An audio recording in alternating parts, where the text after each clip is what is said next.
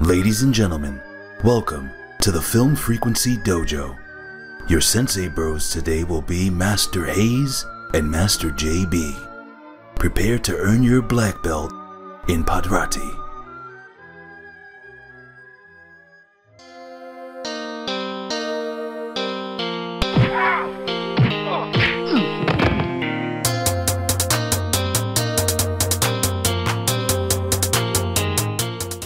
What's going on, film family? It's one of your hosts, CEO Hayes, in the building, and I'm joined by the prodigal one himself, Mr. JB. What's going on, brother?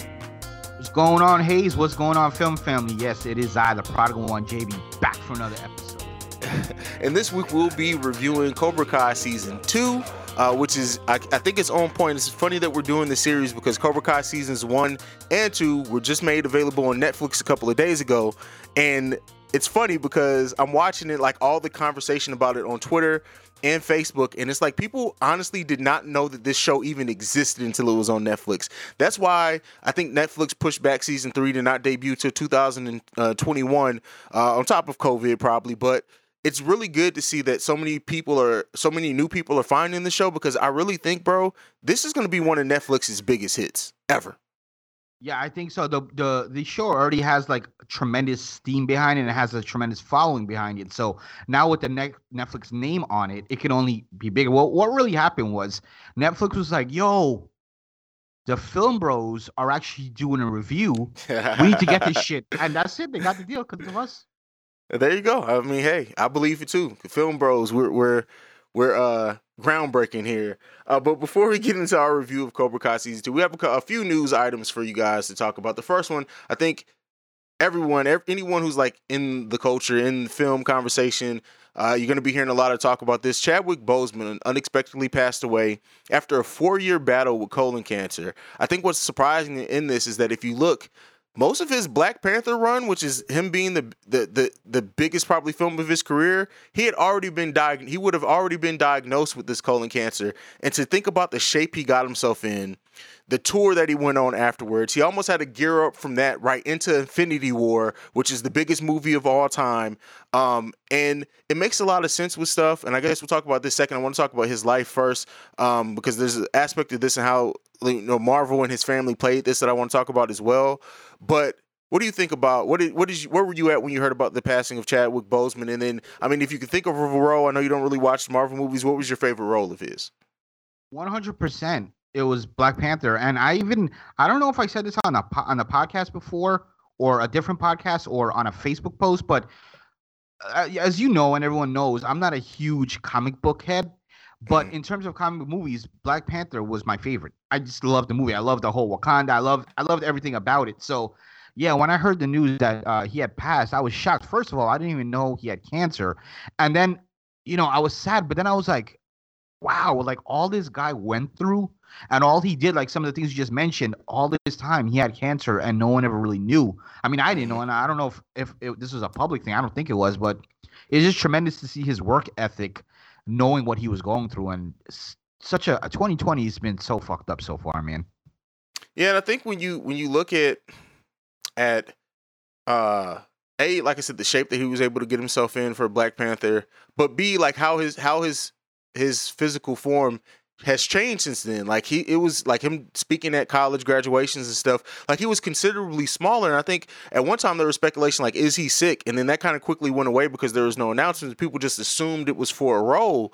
But now it kind of makes sense. Like this guy was fighting his ass off, battling this cancer. And that's amazing to see. Black Panther came out in 2018. So when you think about the standard time, post-production, and everything with the movie, it was probably filmed in 2017, if not started late 2016. So he's legit the biggest role of his career.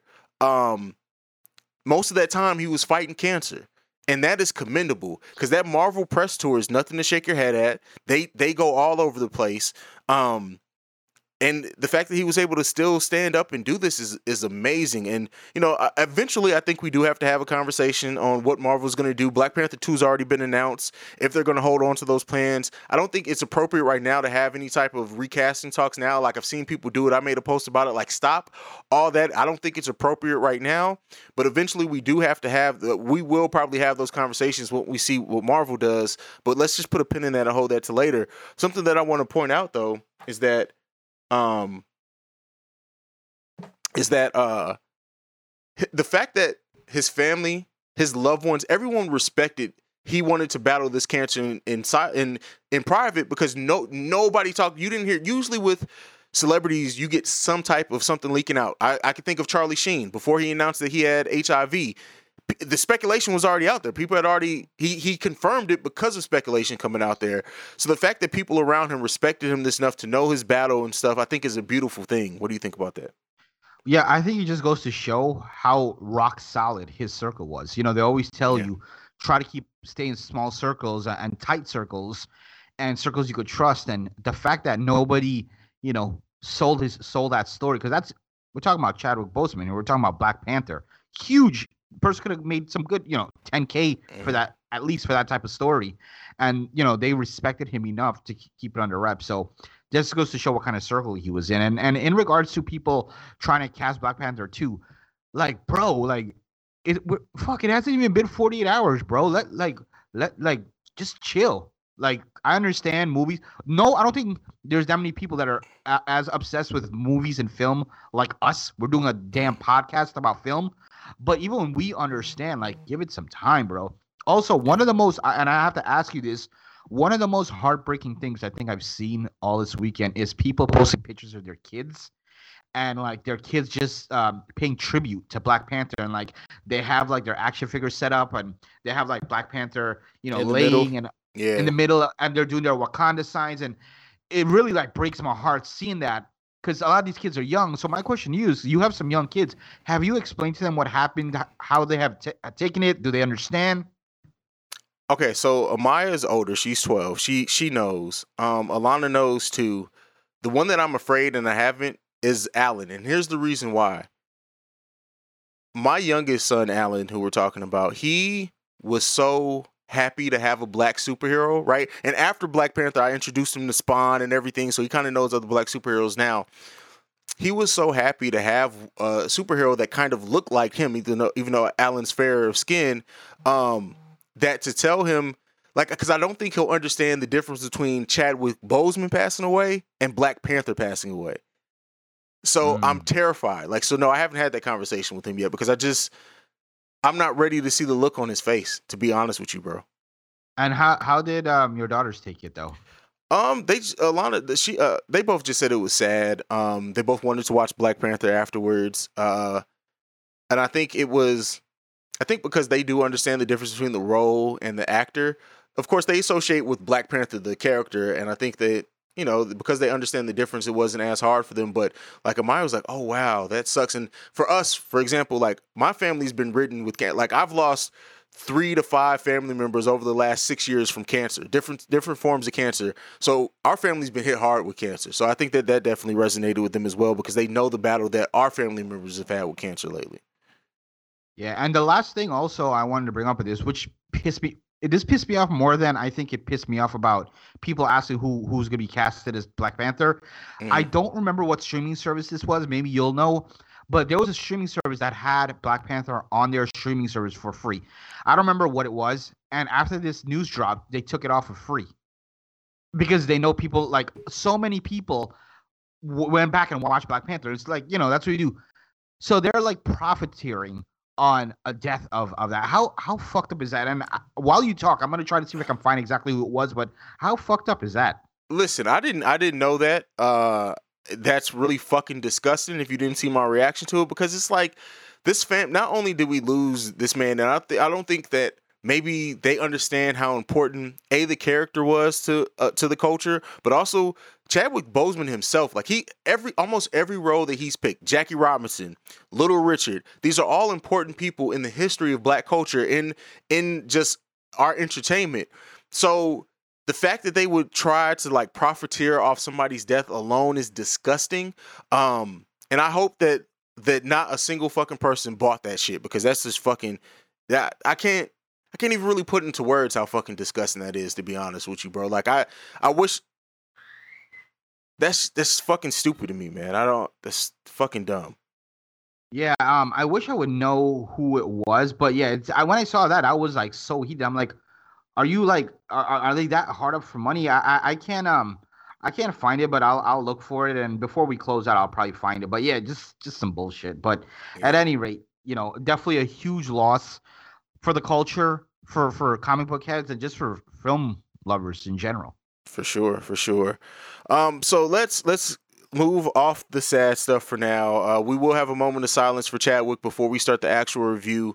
We'll have a moment of silence for him before we start the review. Last two pieces of news that we have. New Mutants debuted. I actually did get to go to the theaters with my kids to see this movie. I may do a shorter review for it.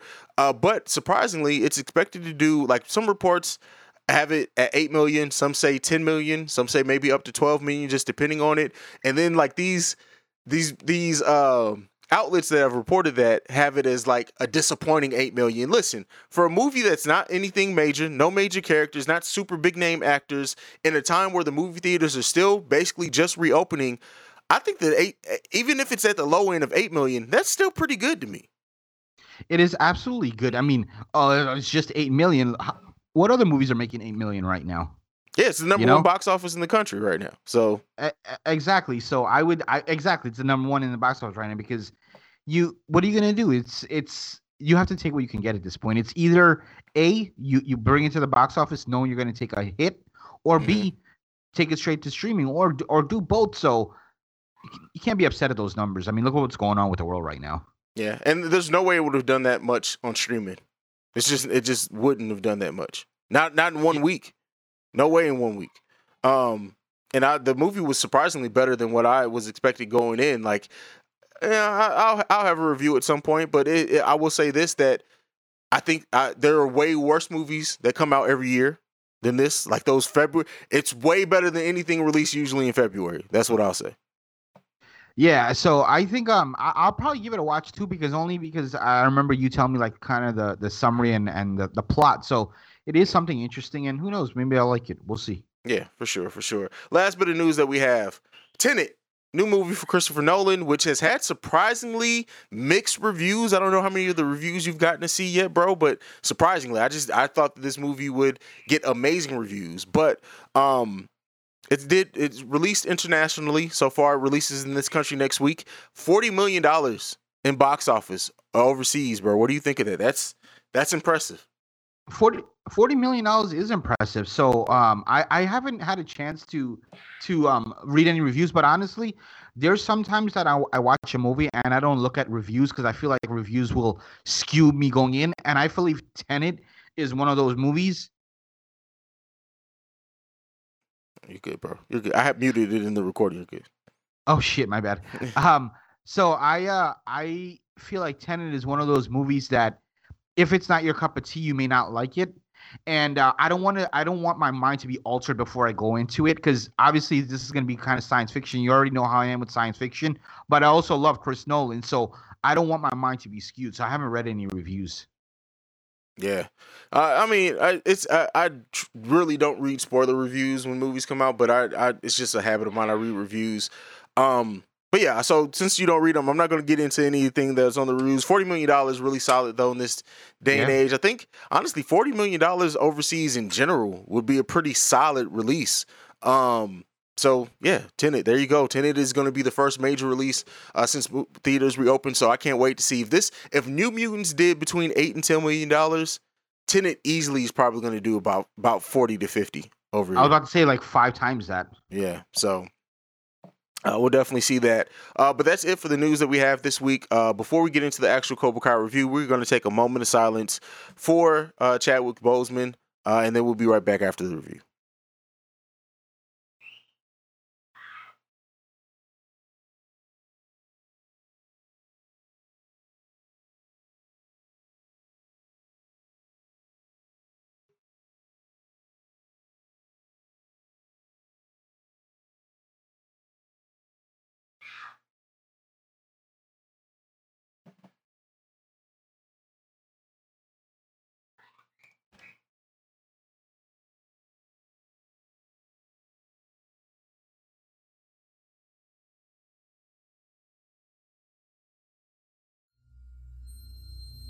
Cobra Kai is back where it belongs.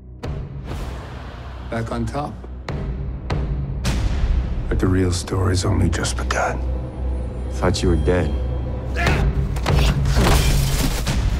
Cobra Kai never dies.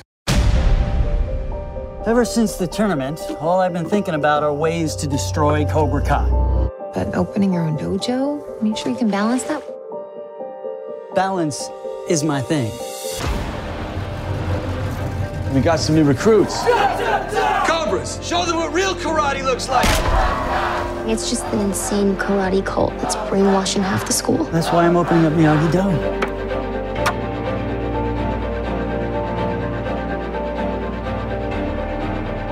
You got room for one more? Someday the fight may come to you. And I want to make sure you're ready. Got you. It's time to see what Miyagi-Do is made of. Something tells me there's a can of wax in my future. All right, that was a moment of silence for Chadwick Boseman. We are now going to get into our review for Cobra Kai Season 2. Overall, I don't know about you, JB. Again, like usual, we haven't talked before this about what we're reviewing specifically, but rewatching this, I feel like this season in the storyline is the best Karate Kid sequel ever. 1,000,000%. As good, because I don't want to shit on Cobra Kai Season 1 because Cobra Kai Season 1 was great, but as good as it was, Season 2 was better. I feel like, and we're going to get into it and chop it up a little bit, but I feel like there was more story progression and there was way more character development. Not only I feel like Season 1 was more geared towards Johnny and Daniel, Danny.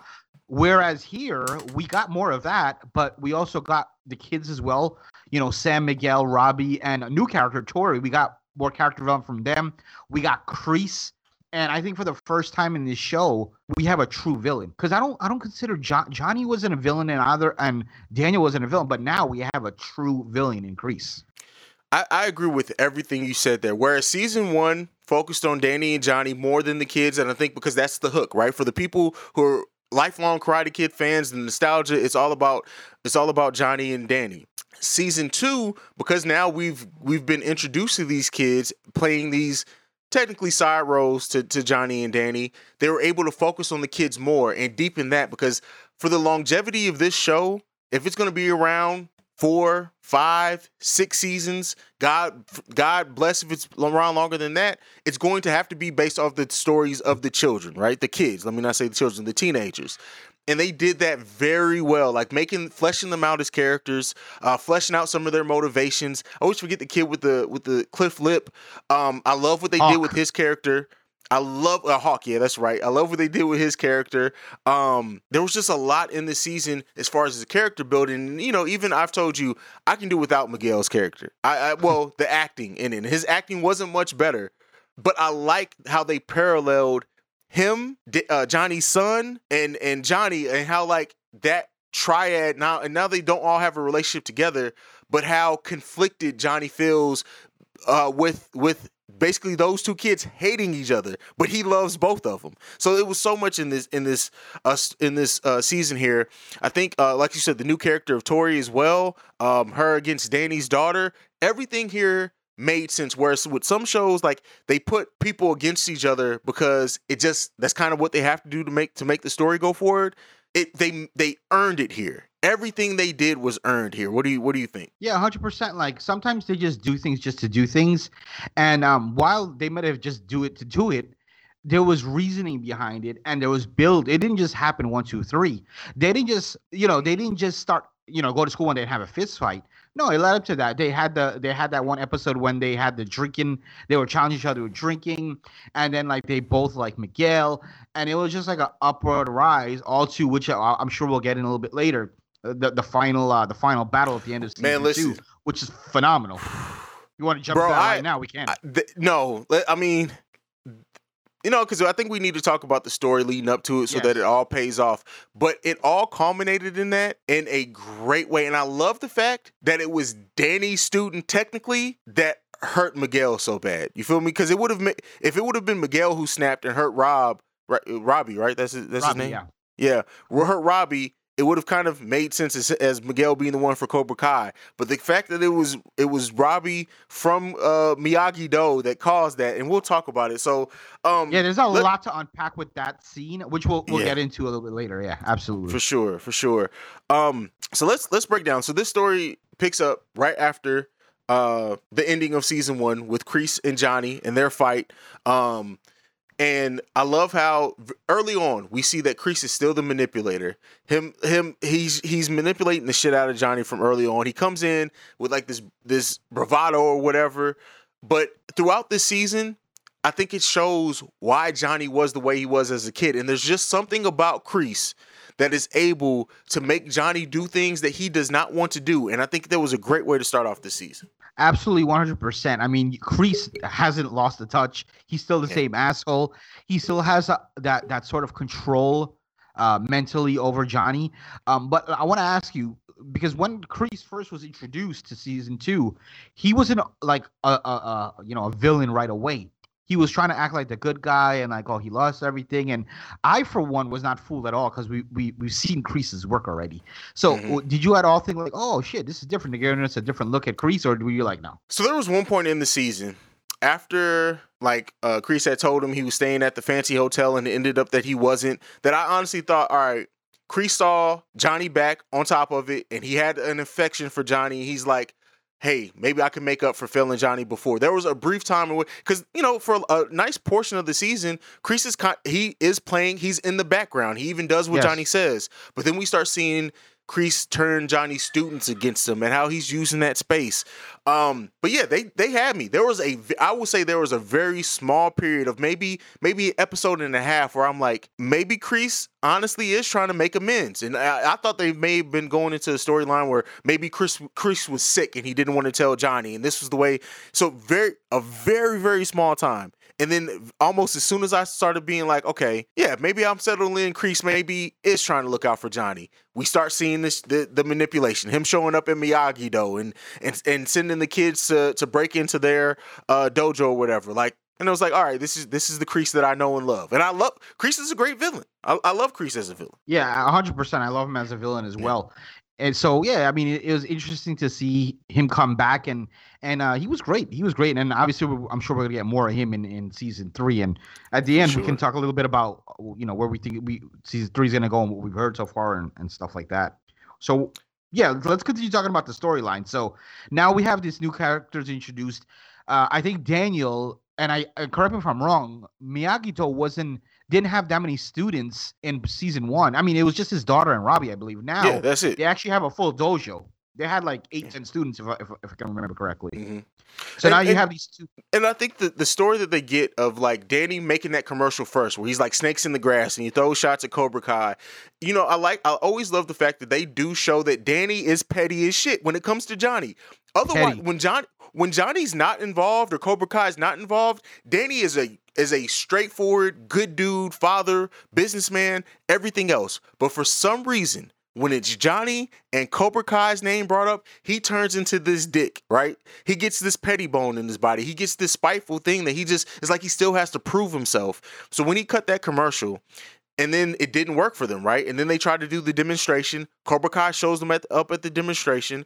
I like that they're not afraid to paint both these, not villains, right? Kreese is the villain, but I like that they're able to point Danny as an antagonist and Johnny as an antagonist. Like, they're both painted as good guys and antagonists at different parts in this season. Kreese is the villain. Johnny and Danny are both flawed people who just hate each other. I think that's what, and I don't even know if it's necessarily hate, but it's this constant thing to prove that they're better than the other. Yeah, it's just one-upping each other and measure, dick measuring contest basically. Mm. But the one person who's not having any of this shit is Daniel's wife, because she's just over it. She's tired. He's tired. I mean, they had that fight. Was it season 2 where they had the fight at the house? No, that was this season. Yeah. You said season 2. Yeah, it was this season. So they had the fight in the house. Daniel is lacking on he owns a car dealership, but he's not spending as much time. He's trying to open up a dojo. So he's so enthralled with all this, and it's pissing off his wife, which leads me to believe, I wonder, what happens with season 3, are they going to go through a little bit of a break or what's going to happen there? But yeah, she's not having any of that. I think, and we'll talk about where we go season 3, because I think season 3 is going to go in a darker place for Danny than what we expect, and I'll say why when we get into that. But yeah, you're right. Like, and it even ends in this season where she tells him, "No more dojo. This shit has to end." They lose. I think the guy quits or whatever. I forget his name because Danny skips out on the meeting. That's why I say it's legit. His need to be better than Cobra Kai is his downfall ultimately. And we'll talk about that as we go too. And I think Johnny in this season, to me, for anyone who kind of doubted how good of a heart Johnny has, that has to go away this season. If season 1 didn't make it go away, Johnny has a great heart, but he's manipulated by Kreese. The way that he wants his students to work together, the fact that he saw Miguel go down a dark path, and he was harder on Miguel to get him to be like, "Hey, I don't want you doing this stuff. That I don't want you to be this ruthless. I don't want you to break the rules when it comes to fighting." And he sees, because Miguel is the leader of those children under his tutelage, he knows that if he can connect through Miguel, he can get the rest of them. So he has to get Miguel on board. Go ahead. Right. So like pre-Cobra Kai TV series, the root of Cobra Kai has always been no mercy. It's always been no mercy. That's Kreese's motto, no mercy. And that's what Johnny grew up with. That's what all the Cobra Kais grew up with. And that's sort of why Johnny was the way he was when he's younger. However, Johnny, as we've said before, he's kind of turned a new leaf now. So he's teaching these kids differently. Like, be merciful. Don't be that asshole. Be merciful. But that's why I can't wait till we talk about the end, because like that sort of backfires now on him with that. Sometimes not having mercy might be the right thing. So we'll talk about that later. But yeah, so what are your thoughts in terms of Johnny's new thinking versus Kreese's new thinking, and how later that affects what we see in the big fight at the end? Well, I think Kreese's power has always been in the fact that when somebody's at their weakest and they feel like they've been beaten up on and they feel powerless, the fact of saying show no mercy sounds very good in that situation, right? 100%. And he knows, like, at any time showing mercy at some point, even the most merciful person at some point feels like, damn, should I have really done that? And just that thought, the fact that everybody's going to have that thought that shows mercy, is going to give Kreese a lane into their psyche.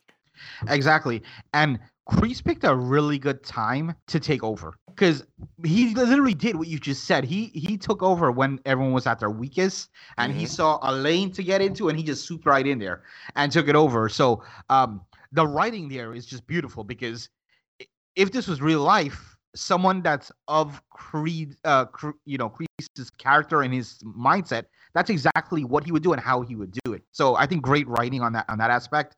One thing also I want to ask you about is, what do you think about this whole love square? I can't even say triangle, because it's more of a square with Robbie and Sam and Miguel and Tori, because we haven't really had too much lovey-dovey type of stuff. It's all been like action or whatever. So they're incorporating that aspect into it. What do you think about them incorporating that aspect, and what do you think about that whole storyline? At least in recent memory, in a show that's mainly built around high school age kids, I think this was the best love circle storyline that I have ever seen. And that's just because I'm a huge fan of Cobra Kai, because when you think about it, everyone has their reasons for why they feel the way they do, right? Tori, new girl, she takes a liking to Miguel. Miguel at the time is still getting over his breakup with Danny's daughter, so they become close.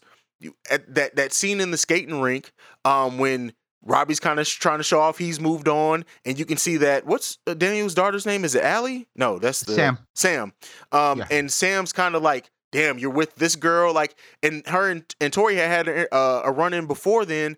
And then you have kind of Robbie. Robbie's the only one in this who legit he doesn't give a fuck. Like him seeing Rob, because he doesn't care. He doesn't know Tori or whatever. Like, he just cares about Sam. And so like it was one of the more true to life situations that you would feel like this, right? That you would see. And then them all coming to blows. Like, I love how they did it.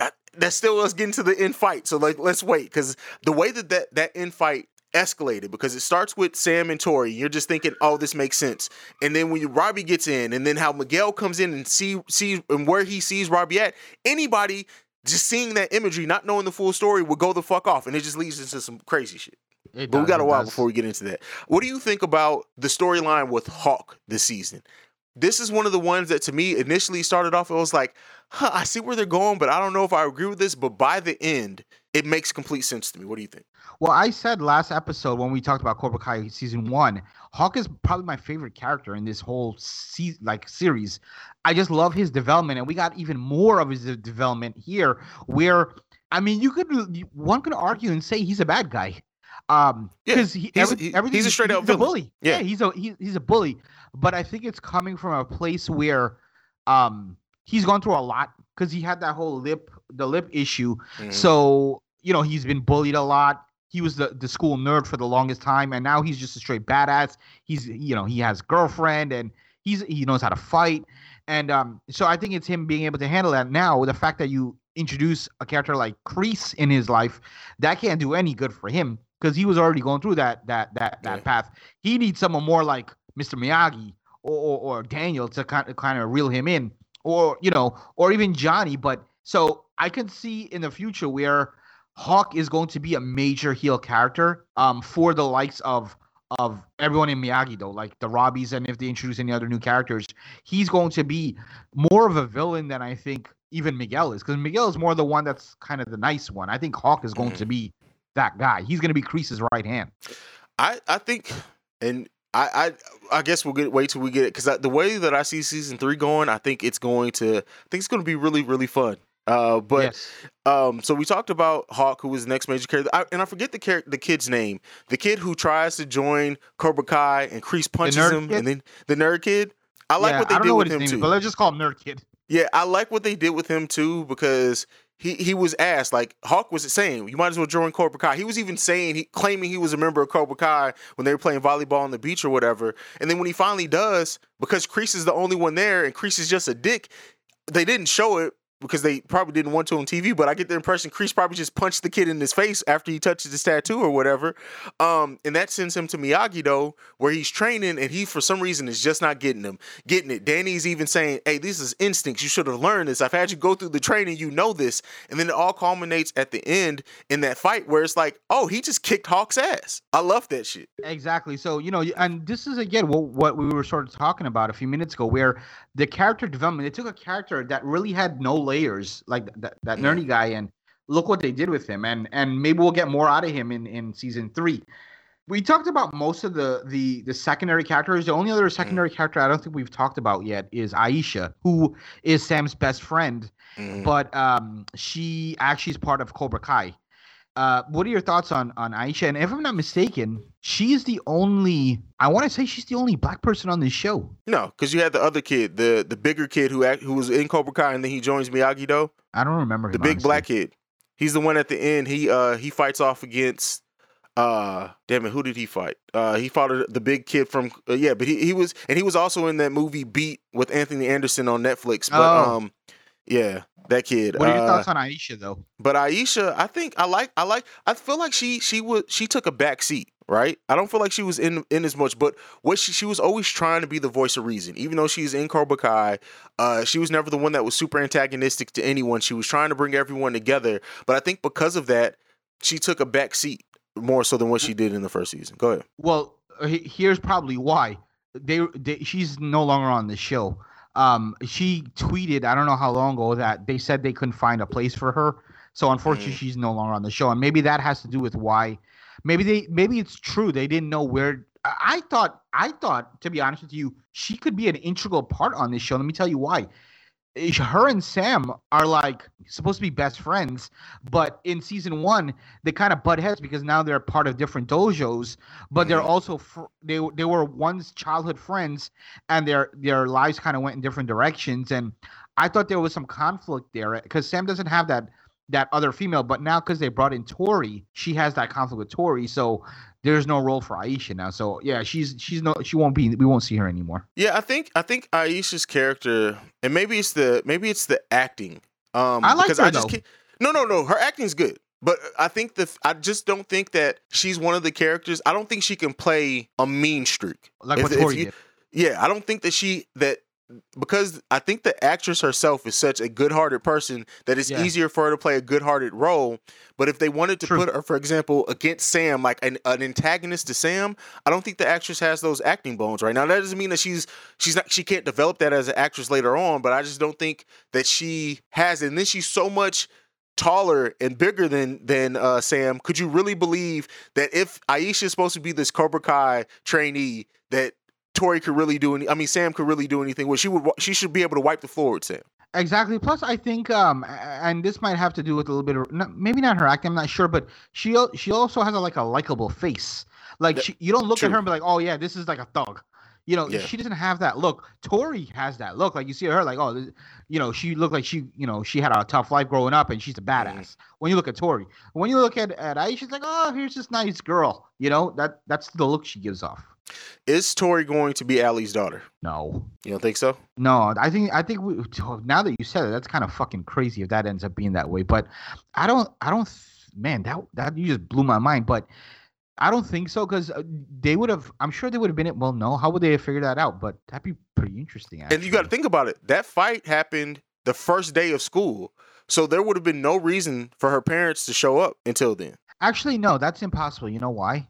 Not impossible, but Allie doesn't live in that area though. True. I think they said that doesn't mean that can't be her daughter. She could live elsewhere or whatever. But I don't. That would be interesting. I wouldn't mind seeing that. I know we're gonna get Allie in some form. We don't know when or not when, but we don't know how. What if Allie is? What was the kid's name in Karate Kid 3? Was it Barnes? The kid that? Come on, bro. Don't say. Oh, you mean like that's her husband? Or her son? No, that Tori's his daughter. Right, I could see something like that happening and it's been speculated. He's went out and said, I forgot his name, but he's went out. Mike Barnes basically has went out and said he would love to be part of Cobra Kai. So I could absolutely see something like that. Like he's Tori's dad. That could absolutely, because they never say her last name, so I could see something like that. I think eventually we're gonna get him. I don't think we're gonna get him in season 3, honestly, though, only because of all the rumors I hear. Because of all the rumors we're hearing, there's so many people already coming back. I don't think they're going to blow their load on all of it on one season. And I think when you see the response that people have had to Cobra Kai now that's on Netflix, I'm calling it on record right now. There's going to be at least 5 seasons of Cobra Kai. Not 5 more, but they're going to at least make season 5. So we got season 3 coming in 2001. I think we're for sure going to get 2 more seasons out of that. Yeah, I think so already, because didn't they already say they're doing a season 4? Yeah, season 4 is happening. Right, so I think they're going to get at least 5 to 6 seasons minimum, because season 3 and 4 is already booked.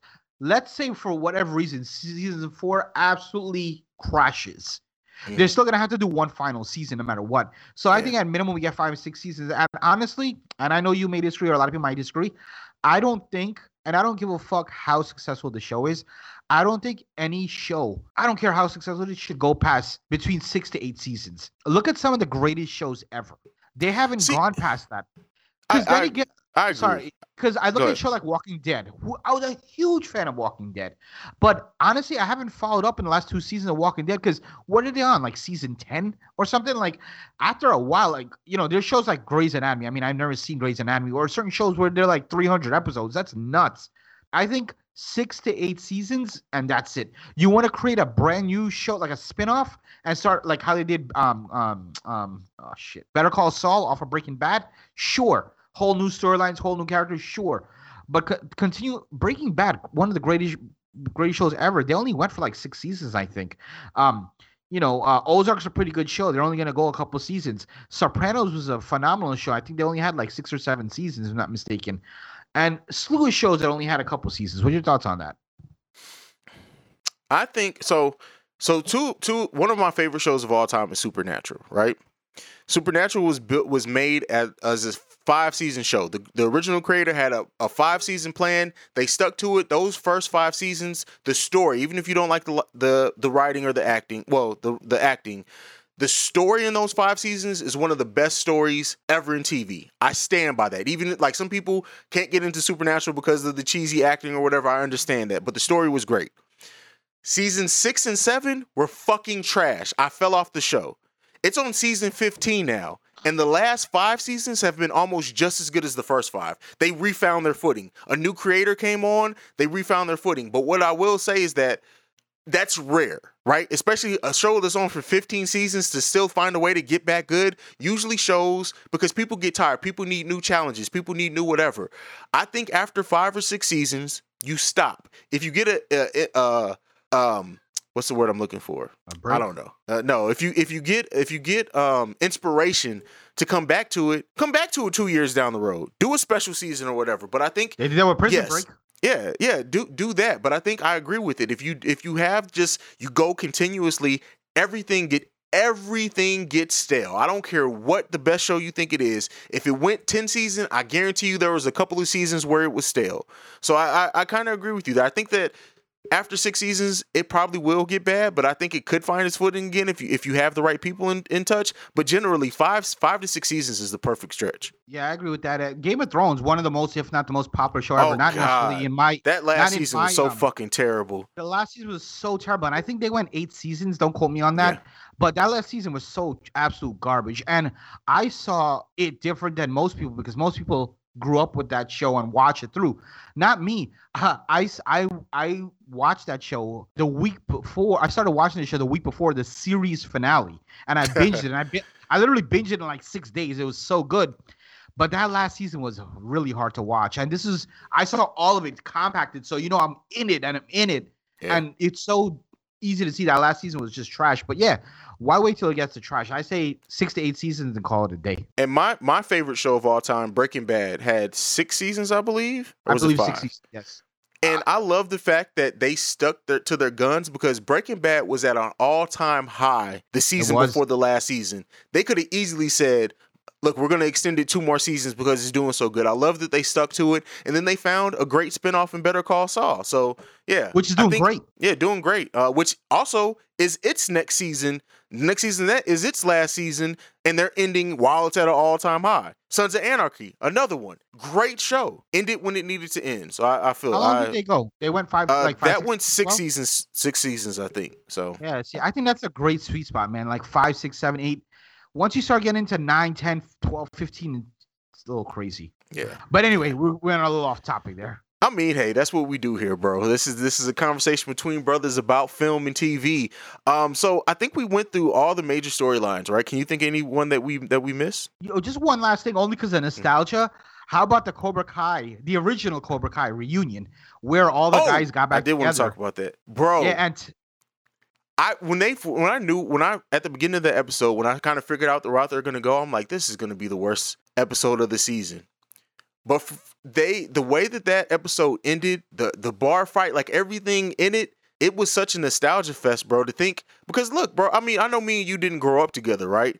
But imagine if me and you, we've known each other for a while, but when we get into our like 40s, bro, like to have like that one last ride, like I'm sure if we're done podcasting, I'm sure by the time we're 40, we're gonna be like, hey, let's just do it one more time. Exactly. Just pull out the microphones. I'm gonna probably still have my freaking snowball, and you're like, "Oh, let's do it one more time." Absolutely. And what was kind of crazy there was Tommy, the character they were visiting. He had cancer in the show. And actually, he had cancer in real life. He passed away since then, unfortunately. But yeah, it was definitely cool to see the nostalgia. The only thing is we were missing Dutch. Remember, Dutch was like the blonde-haired kid. Mm-hmm. He wasn't in it. I guess they reached out. The story goes like they reached out to him, but he was something about time scheduling, and also he's like done with acting, and there was some conflicts there. So Dutch didn't come back, but everybody else came back, and I thought it was cool to see again for the nostalgia factor. The original Cobra Kai ride one more time, and then to see that to know that guy had cancer in real life and passed away in real life is like such a great send off, man. Yeah, and there was also a callback, if you want to call it that, because if you remember in Karate Kid Part 1, when Johnny and Daniel were fighting, Tommy, the character who has cancer, in the background, he was one in the back that was always yelling, and like I feel like he was more of a villain than Johnny in some ways in Part 1, but he was one that was in the back that was like, yeah, put him in a body bag. And actually, the last we saw of him in the show Cobra Kai was him in a body bag. So I think that was sort of a callback. I don't think they realized the guy would die in real life because they probably wouldn't have done that. But yeah, it was cool to see Cobra Kai. Yeah, great. What do you think about just like some random scenes before we get into the final one? What do you think about like Johnny isn't that much older than us.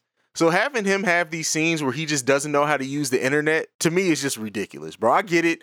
He's the old Johnny's man. way older than us, man. Is he? Yeah, because, okay, let me ask you this question. How far off do you think Johnny and Daniel are? In real life? Yeah. I'd say probably not more than about 2 or 3 years. I really don't know, but just for perspective, Ralph Macchio, I think, is like 57. Damn, really? Yeah, I'll look it up, but I'm 99% positive. I'm 99% positive. Yeah, you have to remember that movie came out in the early 80s. Yeah, it came out before I was born. You're right. So let's see, William Zabka. He's 54 years old. 54 years old. God damn. I guess because I was a kid when I watched Karate Kid, like I keep forgetting, and that movie technically did come out before I was born because it came out in 82, right? Or 84. It was one of the other. Daniel, by the way, is going to be 58 at the end of this year. Now, here's this. Try this on for size. Daniel is 5 or 6 years older than Miyagi was during Miyagi's run. Damn. Because Miyagi was in his early 50s during that run.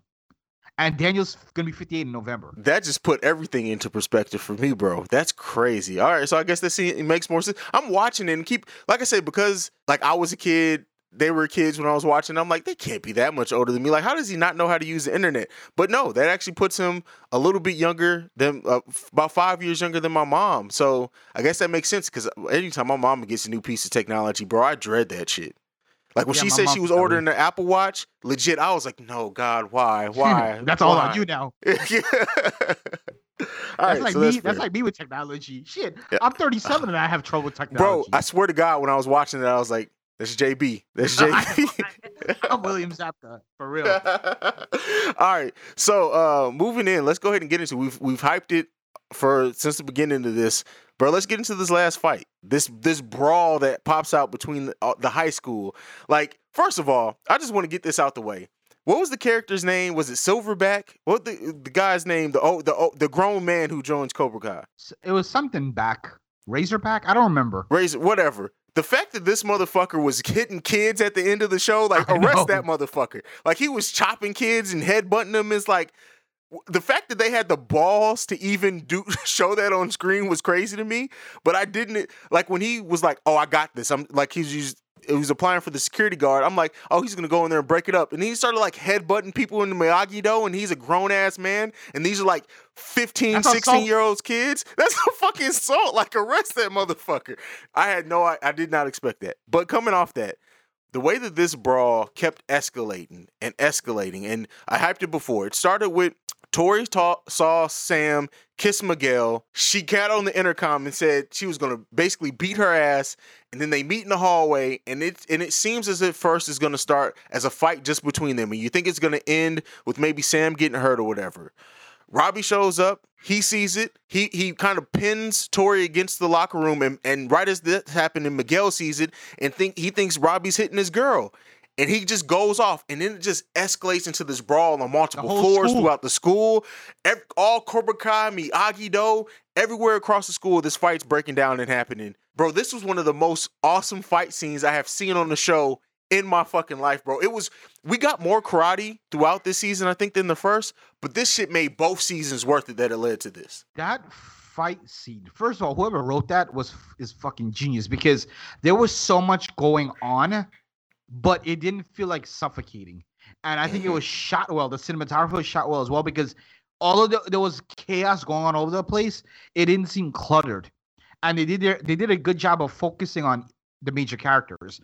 You know, Sam, Robbie, Tori, Miguel, Hawk, etc. They did a good job of doing all that. So the scene was just incredible, man. I mean, we didn't really get too many fighting montages too much in Cobra Kai season 1. And even in this one, we had very few, but here made up for the entire season. It made up for the entire fucking franchise.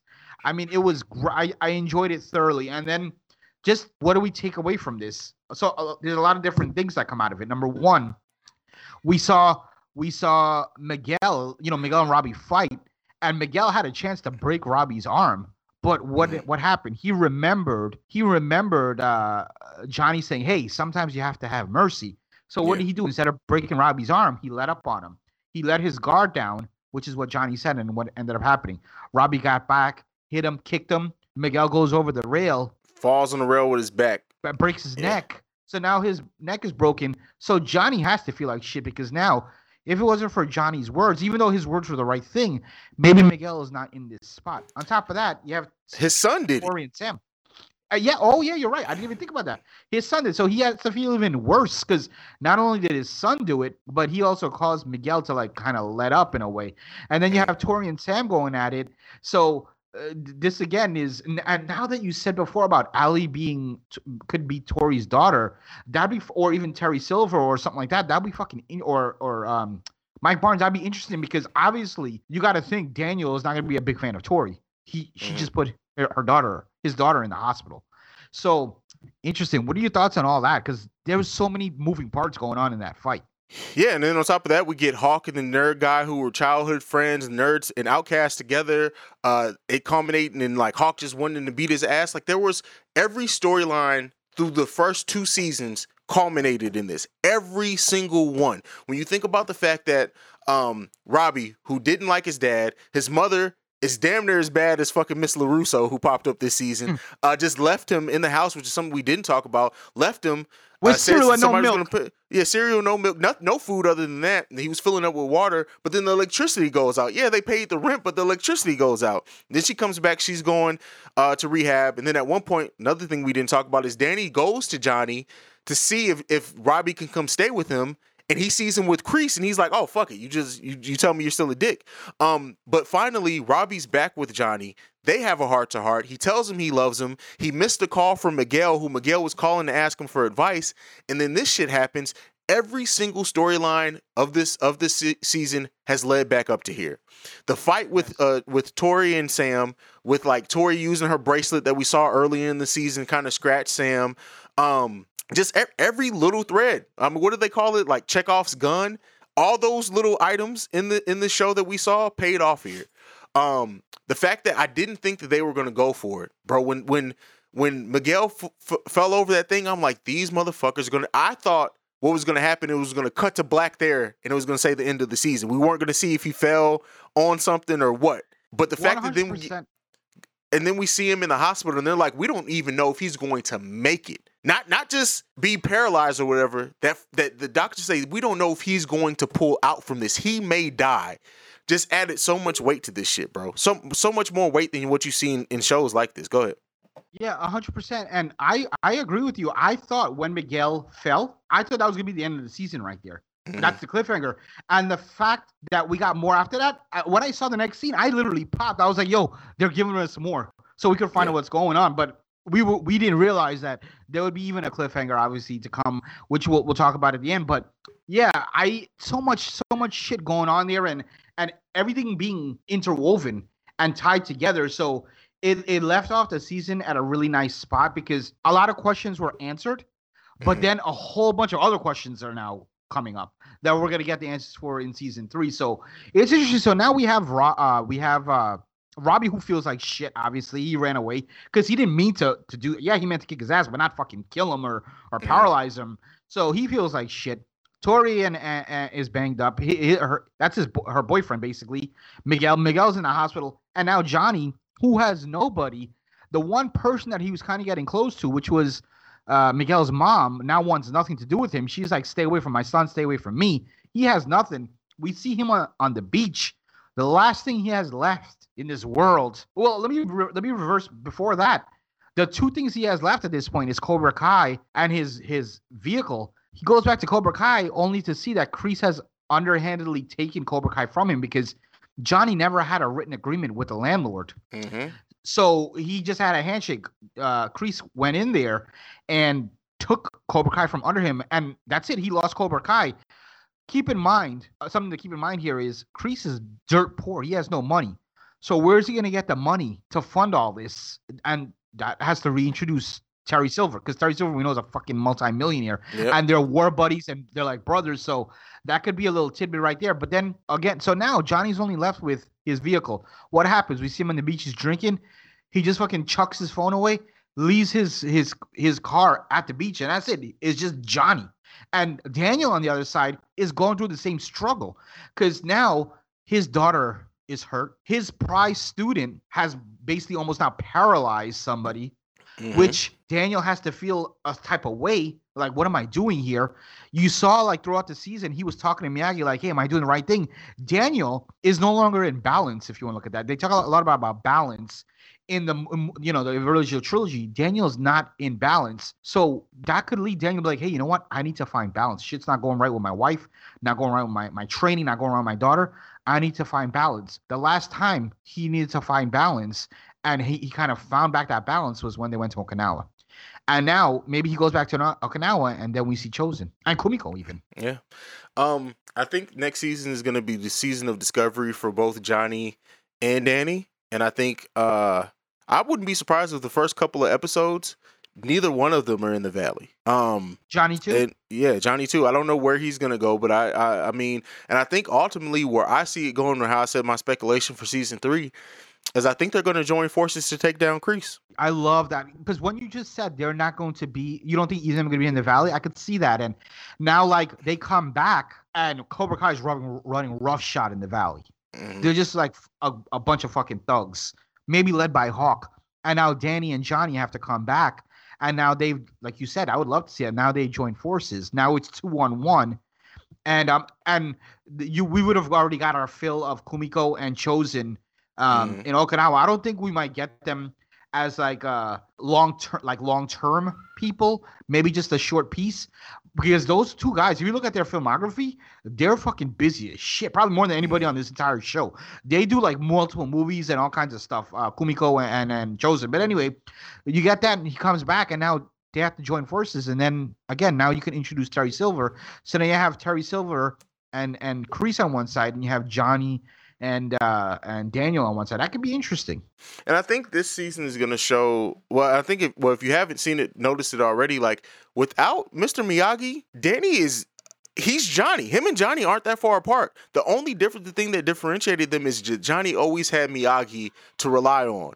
But now that Miyagi isn't there, and I mean, we see it at one part in the season when he's kind of lost, thinking of how they get more students, and he sees that guy who's fishing like Miyagi did kind of give him some advice, which I kind of didn't like that they did that. I get it. Yeah. I don't like the idea of anybody replacing Mr. Miyagi, but whatever. But Johnny is still, even being a 50-year-old man, he's still someone who needs that leadership. He needs that guidance. And when he doesn't have it, he does some fucked up shit. Exactly. And so this is a good way to, now they're both at the same level. They both have lost a lot. Yeah. They both are lost themselves, and they both have to find themselves. So I think we see Johnny and Daniel walk that same path, at least for a couple seasons in the beginning of season 3. So it'll be interesting to see where they go with it. So we got the line. There was a small part of the announcement that Cobra Kai was on Netflix. That it was like a little preview of season 3. All we hear is Danny saying. Someone saying you don't know the story, or I can't remember the exact phrase. It was Daniel but no, Danny said, but he's like a father to me. He told me everything. Yes. But it was another voice that's saying you don't know the full picture, you don't know the full story. Yes. And then we see Chozen, because you posted that freeze frame of it, basically flipping Danny over and then stabbing down the side. What do you think that is? What do you think is the picture that he's saying that? And obviously it involves Miyagi. I have a theory, and I think you're gonna think my theory is batshit ass crazy. So I want you to give yours first. So yeah, I mean, it could be multiple things. First of all, I think also their story is going to be in line with Sato and Miyagi, and I think we talked about this before, where Chozen was kind of shamed by Daniel's son at the end of episode, Karate Kid 2. So they might have that long-term beat, but also because he said that line, you don't know the full story. It would be interesting to find out if Chozen was really like Miyagi's son, but I just don't see that happening, because that would totally put dirt on Miyagi. I feel like it would kind of lose value on Miyagi. Like Miyagi's the type of person that would take care of his son. There could be a play that, he didn't know he had a son. I don't know, but I don't know how they're gonna reintroduce him, man. I have theories, but it's all fucking crazy ass theories. Okay, here's my theory. So we know that, or we speculate that Danny's going back to Okinawa to kind of center himself, right? Yes. I think that he's going to run into Chosen. He's going to think, just like he does with Danny, Chosen is just an asshole.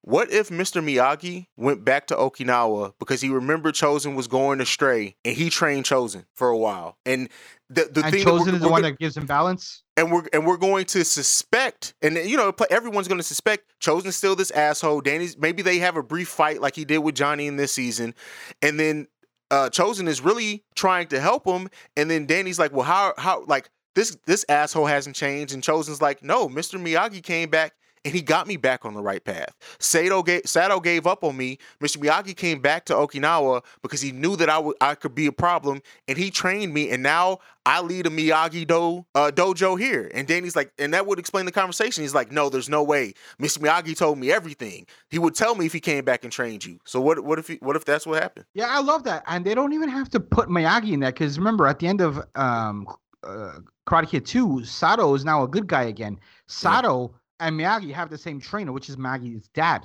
Sato is Miyagi, though. Sato learns, he has Miyagi. That's true. What he knows. But the only reason I think it has to involve Miyagi is because of the line, he told me everything. I was like a son to him. So something in that has to involve Mr. Miyagi. Oh, yeah, you're 100% right. So, yeah, I could see that. And then Chosen is the one that brings back Daniel. It's kind of like Rocky 3, when Creed is the one to pull up back Rocky. I mean, they were enemies in 1 and 2, and then Creed was one to bring Rocky back up. So we could kind of see something like that, which would be awesome, because it'd be cool to see Chosen as a good guy versus a bad guy.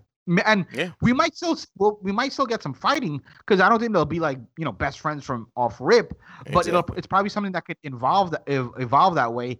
And that'd be interesting. Now, I do also think that Daniel and his wife are probably going to maybe be separated in some sort of way, especially with all this happening. And your daughter's in the fucking hospital, and you think now is the right time to go to freaking Okinawa. So with him and his wife being separated, we could also see Kumiko come back, and maybe there's a little bit of love interest there. I don't think it's going to be long term. I think they'll have their little thing, and then they'll realize, like, okay, yeah, we did the right thing. How do you think Kumiko comes back? Does Kumiko even come back? I don't know if Kumiko comes back or not. Like you said, I think they're going to save some of this stuff for future seasons. I mean, I know he's in Okinawa, so it would make sense. Hell, maybe Chosen and Kumiko are now married. I don't know. But I was thinking that just now, bro. Imagine. But I think, though, like, what me and you basically both agreeing with Chosen now, think of it.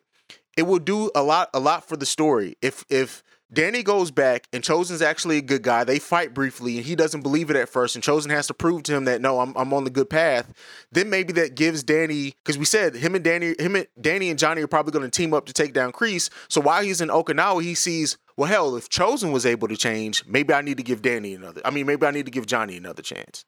Yeah, and Chosen is a way million times worse than he was going to kill Danny. He would have killed him. Yeah. So yeah, Johnny's just a little brainwashed. Chosen's just fucking nuts. So if there's hope for Chosen, maybe there's hope for Johnny, like you said. I think that's a great theory, and now that opens up the door for a Johnny and Daniel partnership to take on Kreese and possibly Terry. There you go. We just figured, writers, if this isn't the story, if this ends up being the storyline, we need our check. Where the fuck is our check set? Now, there's one other person we haven't talked about much, and that's Allie. At the end of season 2, we see the phone ringing. It's Allie with an I calling. We know she's she works in pediatrics. We don't know if she's a nurse, she's a surgeon, whatever, but she could very well be the one that ends up saving Miguel's life, or maybe causes Miguel to be able to walk again. We know that Chosen and Danny are going to be involved in some type of storyline. So yeah, it makes sense. What if Johnny leaves and gets back in touch with Allie, and then through them talking and reconnecting, he's like, yeah, this is what happened, and she's like, I think I can save that kid, and then they go back. Yeah, and like I think a lot of people have been speculating, like, oh, Daniel and Allie will have some sort of old flame revisited, and probably I think it's going to be Johnny and Allie. 100%. I think it's going to be Johnny, because Johnny needs. Daniel has enough. Johnny needs something to center him. And think about it. When they were kids, when Johnny had issues with his parents, had issues with Kreese, more than likely, Allie would have been the one that he would have went to, because Allie and him, we saw the end of their relationship in the Karate Kid 1, but they dated, I think, 2-3 years before that, like pretty much throughout high school, except for their final year there. So I'm sure Allie knows Johnny better than a lot of people. So they'll have that connection there. And we don't know if Allie's single or not. Well, no, she's definitely not single because the name came up as Allie Mills in some long ass last name. So She she's could be clearly divorced. married. Yeah. She could be divorced. You're right. She could be divorced or separated. So it'll be interesting to see how that goes. Or Daniel being the poon dog as we know him to be, that could cause a whole new conflict now because it's like, oh, no, she was my girl. No, she's my girl. Now they're fighting over fucking Allie. Yeah, I hope this. Now, I really hope that most of the season is Johnny and Danny being on the same side of things. Maybe season 3 ends with Johnny going back to Cobra Kai to rebuild because they got Kreese the hell up out of there. And then season 4, maybe it's another All Valley tournament. We just lead back up into them training their students. So who knows? Honestly, if we get all that shit we just talked about, I have no idea where the fuck they could go for season 4. Terry Silver. Kreese gets his ass kicked yet again, and he goes back and gets Terry Silver just like he did in Karate Kid 3. So you don't think we get Terry? You think maybe we get Terry Silver like at the end of season 3? I think even if Terry Silver pops up, let's say Terry Silver, Kreese goes and 'Cause has they one mention meeting him with a Terry lot Silver. in season Yeah, they 2. do. I think he's coming back, but I think if things go the way that we are expecting they're going, because I think Kreese has to be the main villain. Terry Silver's maybe sprinkled in there, but at the end of season 3, he's the main villain. Because we know he has just as bad as he doesn't like losing as bad as Kreese. So Kreese gets his ass beat. He loses Cobra Kai again. And this time Terry Silver comes back with his students and they say, oh, we're gonna get Johnny and Danny in next year's tournament. Yeah, and then maybe we get Mike Barnes in season 4 as well. That motherfucker. And then season 5 we get Jaden Smith. Bro, if they ever bring him on the show, now Hillary Swank at that point. Let's just go ahead and bring the Swank in. But that's it, bro. That's our review. Overall, rating for season 2 of Cobra Kai. What you giving it? I think I gave season 1 8.5 out of 10, if I'm not mistaken. Yeah. And if that was the case, I have to give this a 9 out of 10 because this one was better than season 1. I'm not saying miles better, but this was really, I mean, almost close to perfection. The dialogue was, I mean, if some of the acting was a little bit stronger, this might very well be a 10 out of 10. Yeah. It's a 9.5 for me. The only thing that kept it from giving it a 10 to me is that those 10s have to be. I was considering giving this a 10 for like a day, bro. But yeah, the acting is definitely. I mean, it's kids, so you get what you get with that. But overall, this is one of the best seasons of any television I've ever watched, bro. Absolutely. You know what I'm absolutely terrified of though? That season 3 is gonna be trash. Yeah, bro. There's so many expectations. They just dropped on Netflix. You know, with everything that's going on with Kreese, Johnny, Allie's coming back, possibly getting chosen. I feel like there's so much. The show never had so much. It's like sports. When everybody believes in you, there's so many expectations. When you're an underdog, you have there's nothing to go. So I just hope that it doesn't fall flat on their face. But they've already, locked in season 3. They're locked in season 4. So even if it does kind of gets a little bit stagnant, hopefully they pull it back up. But I don't want to be negative. Hopefully it continues to grow because so far we've gotten 2 seasons of excellent television. And the thing that I have, because typically Netflix lets their creators, the showrunners, do what they plan to do. They don't really get involved a lot. And I think season 3, now that Netflix is involved, is going to have a higher budget. It's going to have a higher production value probably. But I hope overall it just gives the creators more tools and probably bigger checks to bring in some of those other names. Like we talked about, can they afford Hillary Swank? They're on Netflix now. They probably can at some point, right? Absolutely. 100%. So I mean, I think overall it's going to be a better production. I'd have to see it be worse before I believe it's going to be worse. There's a chance, but right now I believe in it. Right. So what would your ideal ending of season 3 be? Just like that cliffhanger. What about Debo walking in and being like, "What you got in my drink, homie?" Debo? Yeah. No, bro. Too much? Honestly, you know what? Let's go the Rocky. Is it Rocky 2 ending? Let's have Johnny and Danny in a dojo saying, you know what? Let's finally just let's just fight and see who's gonna win between us. No, that was the end of no Rocky tournament, 3. no nothing. And then the ding ding cut to black. We never see what happens with that fight. That'd be really cool. I don't think they would do that though, because they, the way the show works, it looks like they like doing the They like to end with a cliffhanger. Hangers. Yeah. So yeah, but I would they should definitely do that. And you know what? They might actually do that. I'm not saying it'll be at the last episode of the season, but we might get That may be the fight. last episode of the series. Whenever they know that they're having their last season, that may be the final scene. Is them getting ready to do a fight, and it cuts to black. Yeah, I could definitely see that, which would be a fitting end, absolutely. Because technically, if we're being honest, as much as so that fight that they had in that tournament, Danny was hurt already, and then Danny did win, but he won with an illegal kick. Correct. So which they mentioned. We've never had an official straight up fight between them two. Well, I mean, we know we had the one in Johnny's house, but I mean, they stopped that. So just to see who won, that'll be a great way to end it. Exactly. That's it. We just wrote the whole fucking show. There you go. That's it. On That's to the it. next Next show. one. Yeah. JB, go ahead and give them your social media so we can get the hell up out of here. So I can be reached on Twitter at the P1JB, at THEP1JB. I can also be reached on social media, Jab Ashrula. King Hayes is going to give you all the extra info on that. And I just want to say, man, it's been fun going through the trilogy of Karate Kid and then these 2 seasons of Cobra Kai. Really enjoyed and yeah, I'll shoot it back over to Hayes to go ahead and wrap it up and also give the listeners a sneak peek of what's to come. All right, you can follow me at CEO Hayes, at CEO HAIZE. You can follow us at the Film Frequency.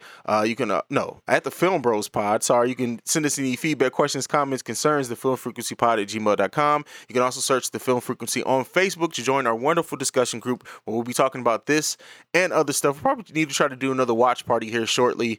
But yeah, so what's coming up next for us?